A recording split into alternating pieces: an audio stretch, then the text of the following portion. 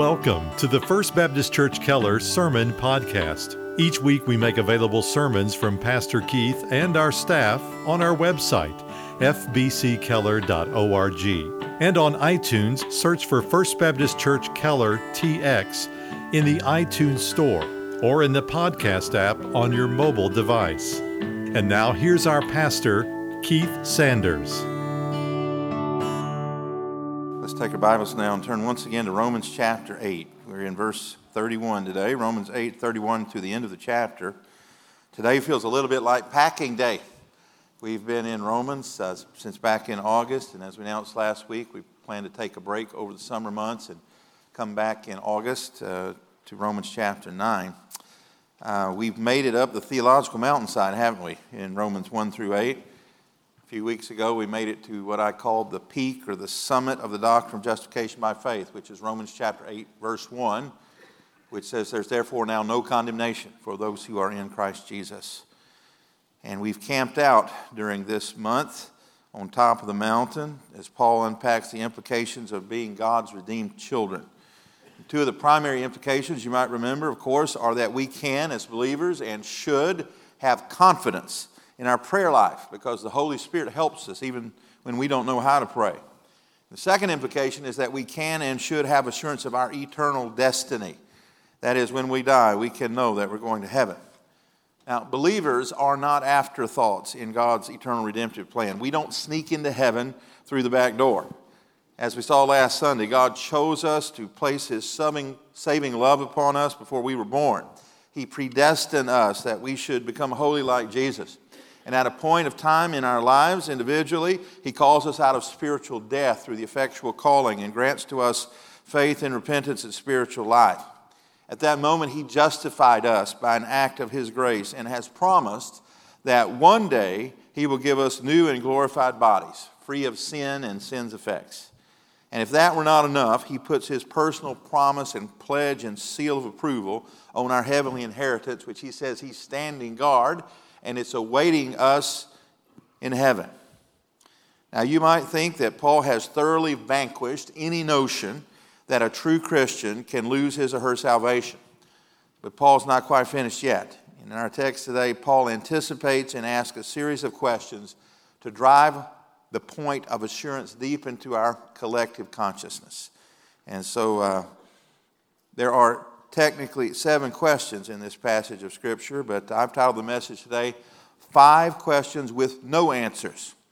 Now, I say there are 5 questions with no answers, not because the answers are unclear, but the answers could not be clearer. The answer to each of the 5 questions is the word no, or some variation of the word no. So let's get to our text this morning, Romans chapter 8, verse 31. What shall we say to these things? If God is for us, who is against us? He who did not spare His own Son, but delivered Him over for us all, how will He not also with Him freely give us all things? Who will bring a charge against God's elect? God's the one who justifies. Who's the one who condemns? Christ Jesus is He who died, yes, rather who was raised, who is at the right hand of God, who also intercedes for us. And who will separate us from the love of Christ? Will tribulation or distress or persecution or famine or nakedness or peril or sword? Just as it is written, for your sake we are being put to death all day long. We were considered as sheep to be slaughtered. But in all these things we overwhelmingly conquer through Him who loved us.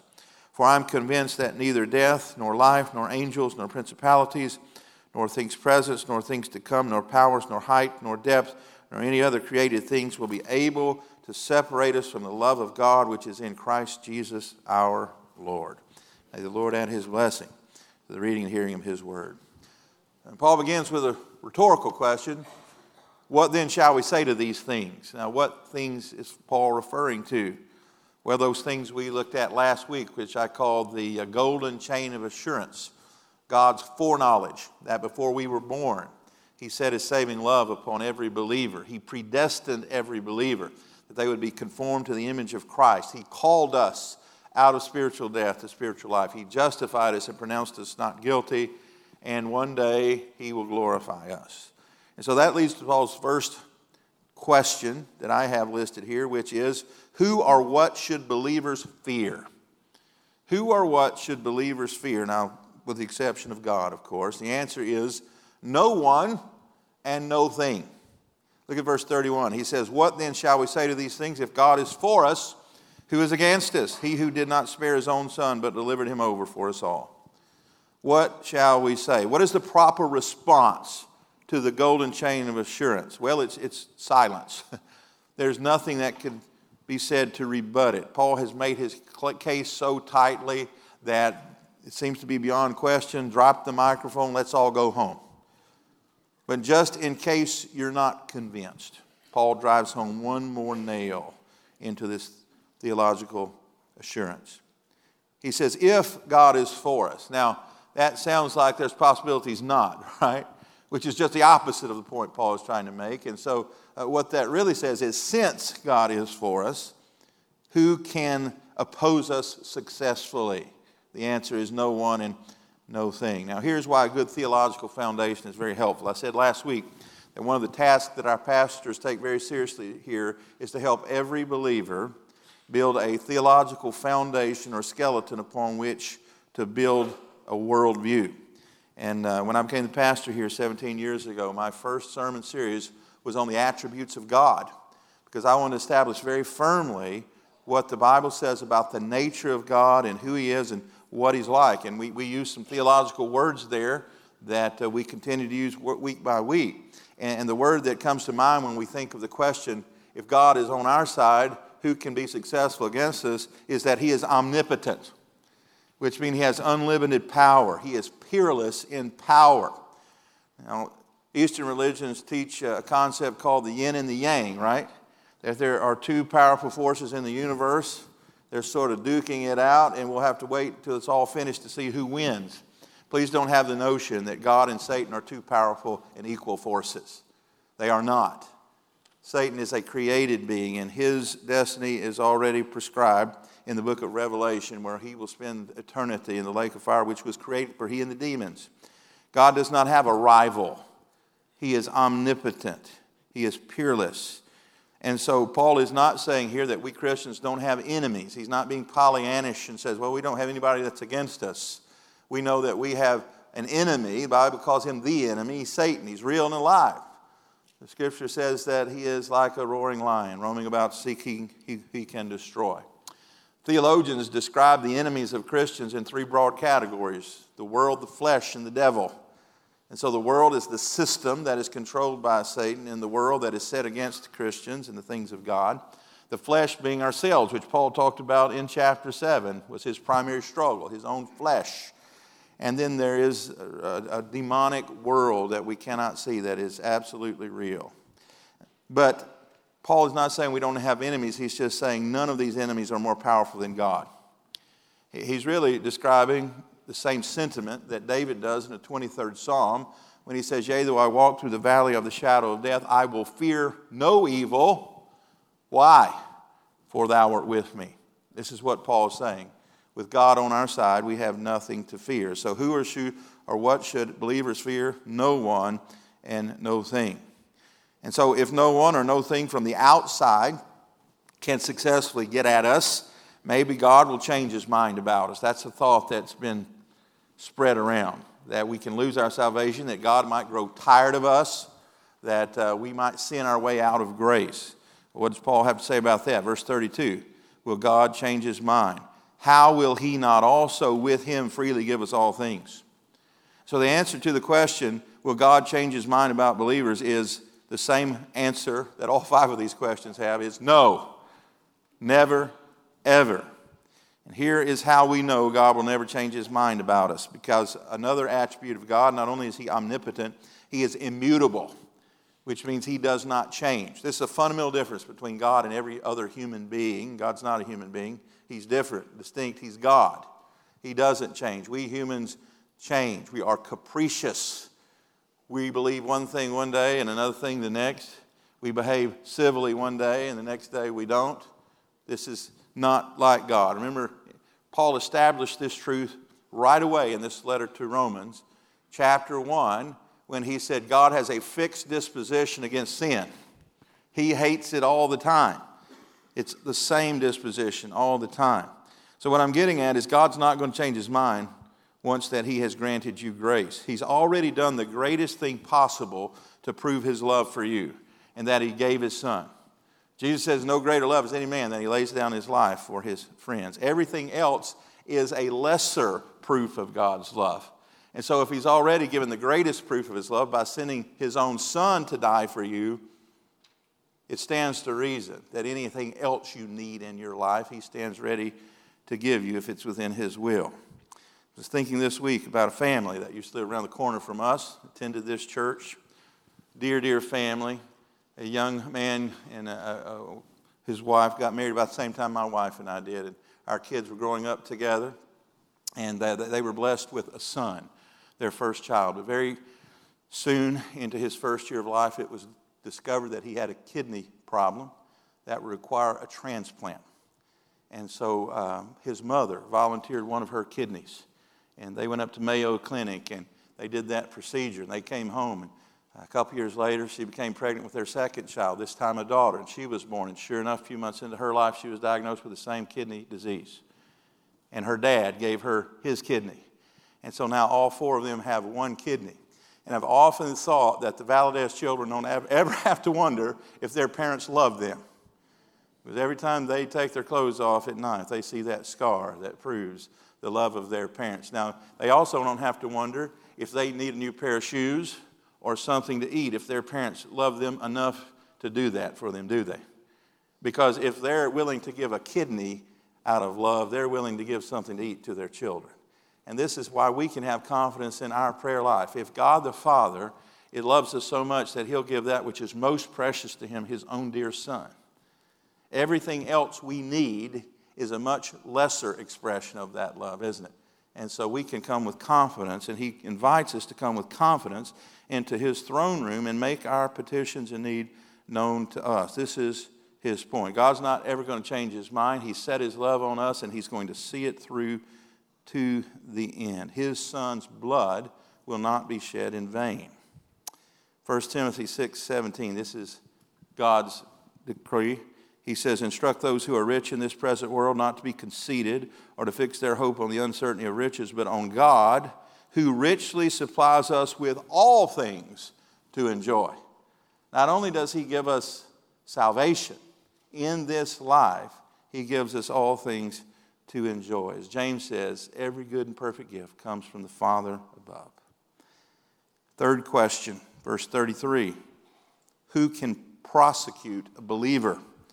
Who will bring charges against God's elect, Paul asks. God is the one who justifies. And I think you're catching on by now. The answer to the question, who can prosecute a believer, is no one or nothing.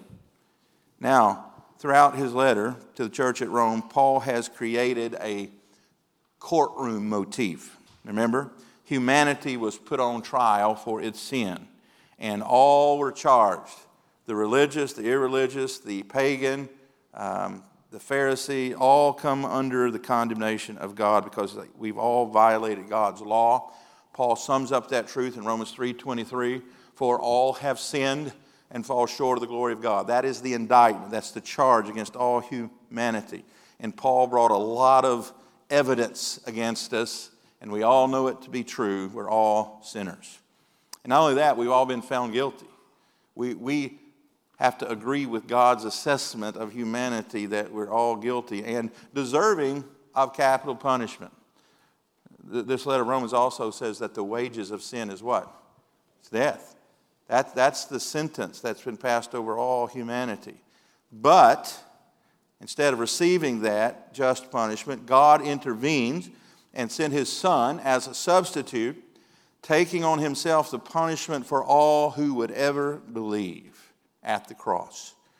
And that's why we're going to study for 3 weeks leading up to Easter, the cross, to understand the implications just a little bit about how much God loved us. And God, the supreme judge of the universe, has declared his elect redeemed and forgiven based on his Son's perfect righteousness that was imputed to all through faith. And there is no court of higher appeal. The case is closed forever. Now, we've all been watching with interest the news as a new Supreme Court justice is going through the confirmation process. There is no higher court of appeal than the Supreme Court of the United States. Once they make a decision, it is final. How much more so when God the Father, the creator and righteous judge of the universe, pounds his gavel and declares you forgiven. There is no court of appeal. No one can bring a charge against God's elect. And you see what's happening here. Paul is fastening down tightly the case that he's made that we should have assurance of salvation. Then he asks another question, the fourth question, verse 34.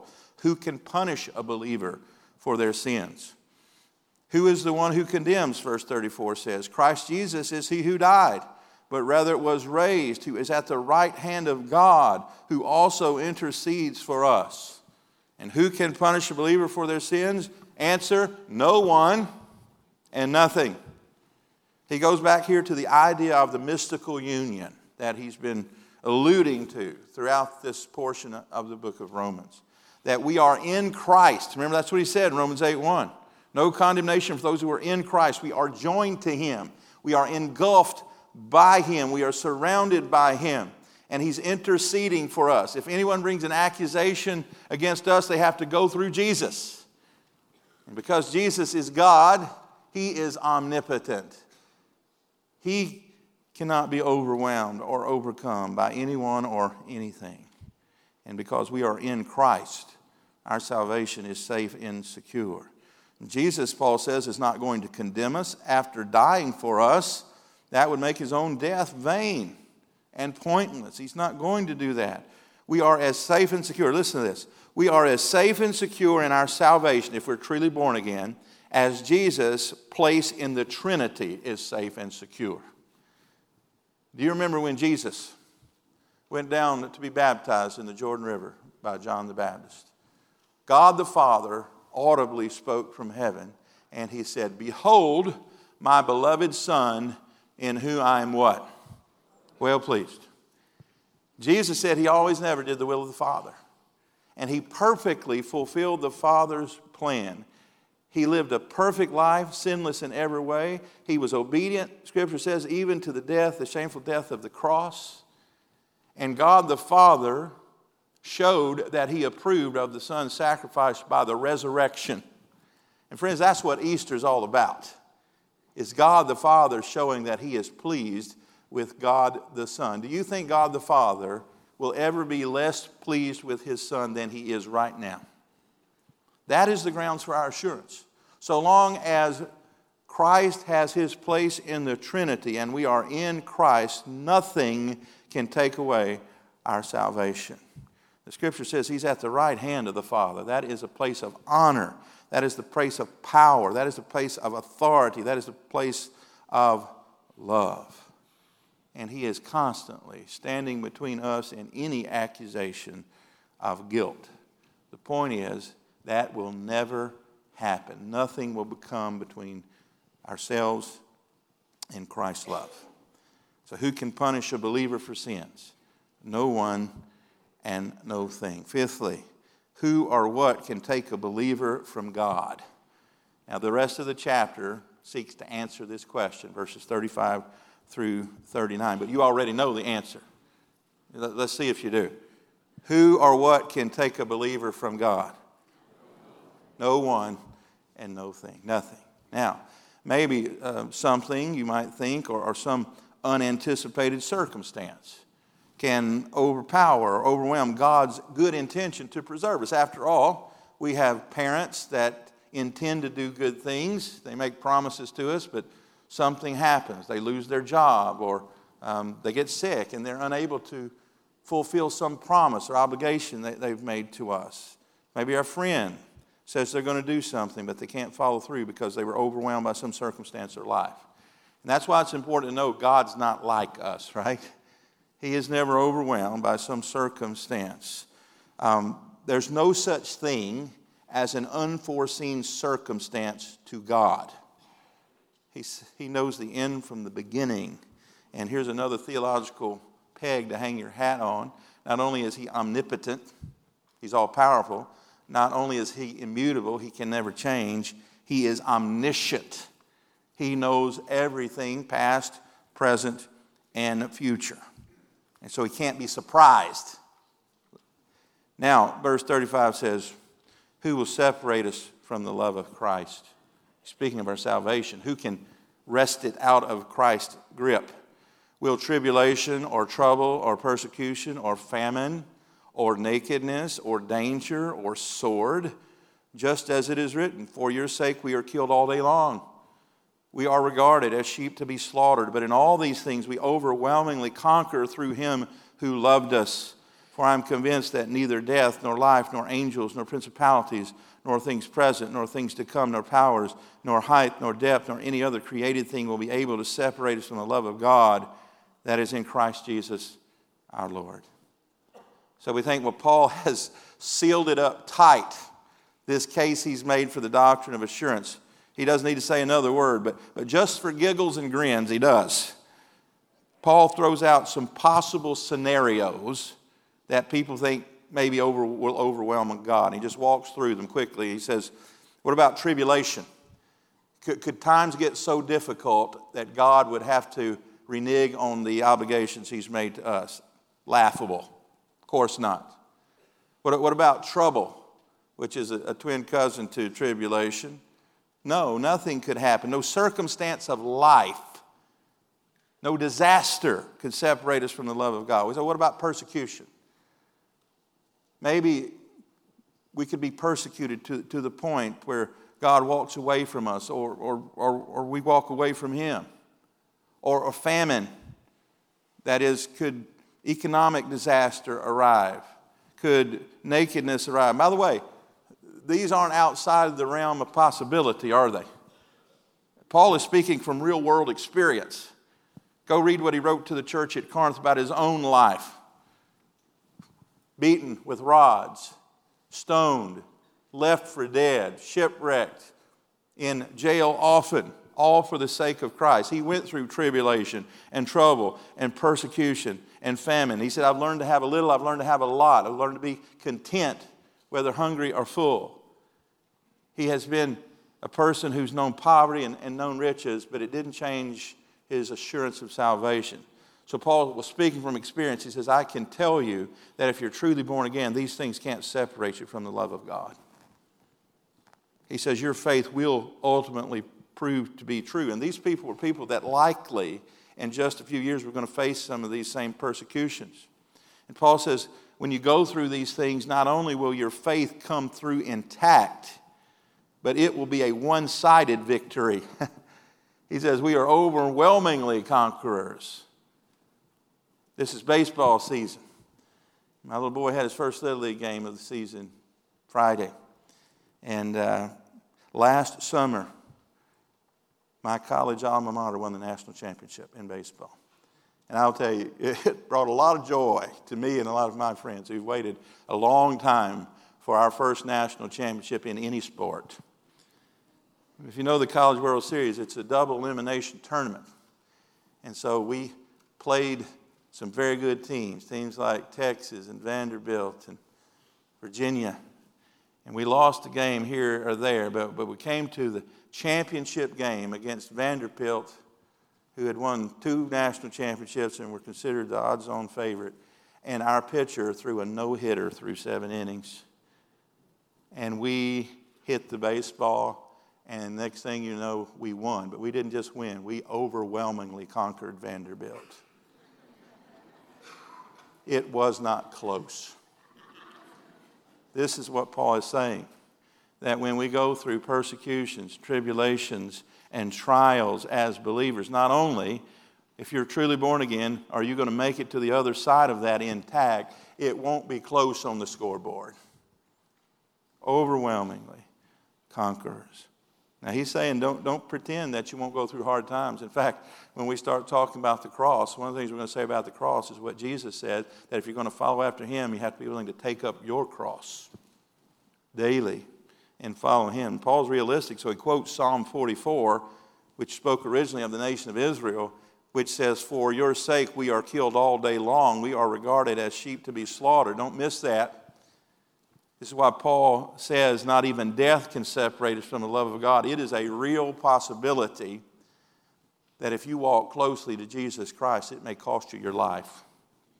And it did in the ancient world, and it is costing lives today in other parts of the world, and it may cost our lives if Christ doesn't come soon. But even if it does, we still overwhelmingly conquer through Christ who gives us strength. And so, what's the question? The question is, what can separate us from the love of God? And so he goes on, verse 37. He starts talking about the things that people most fear in this world. Death or demons. Maybe something from your past could be brought up against you. Maybe something in the future unforeseen. Maybe some height or depth. He's just using every word he can find in his vocabulary to describe the possibilities that run through people's minds about God not bringing them to glory, not finishing what he started.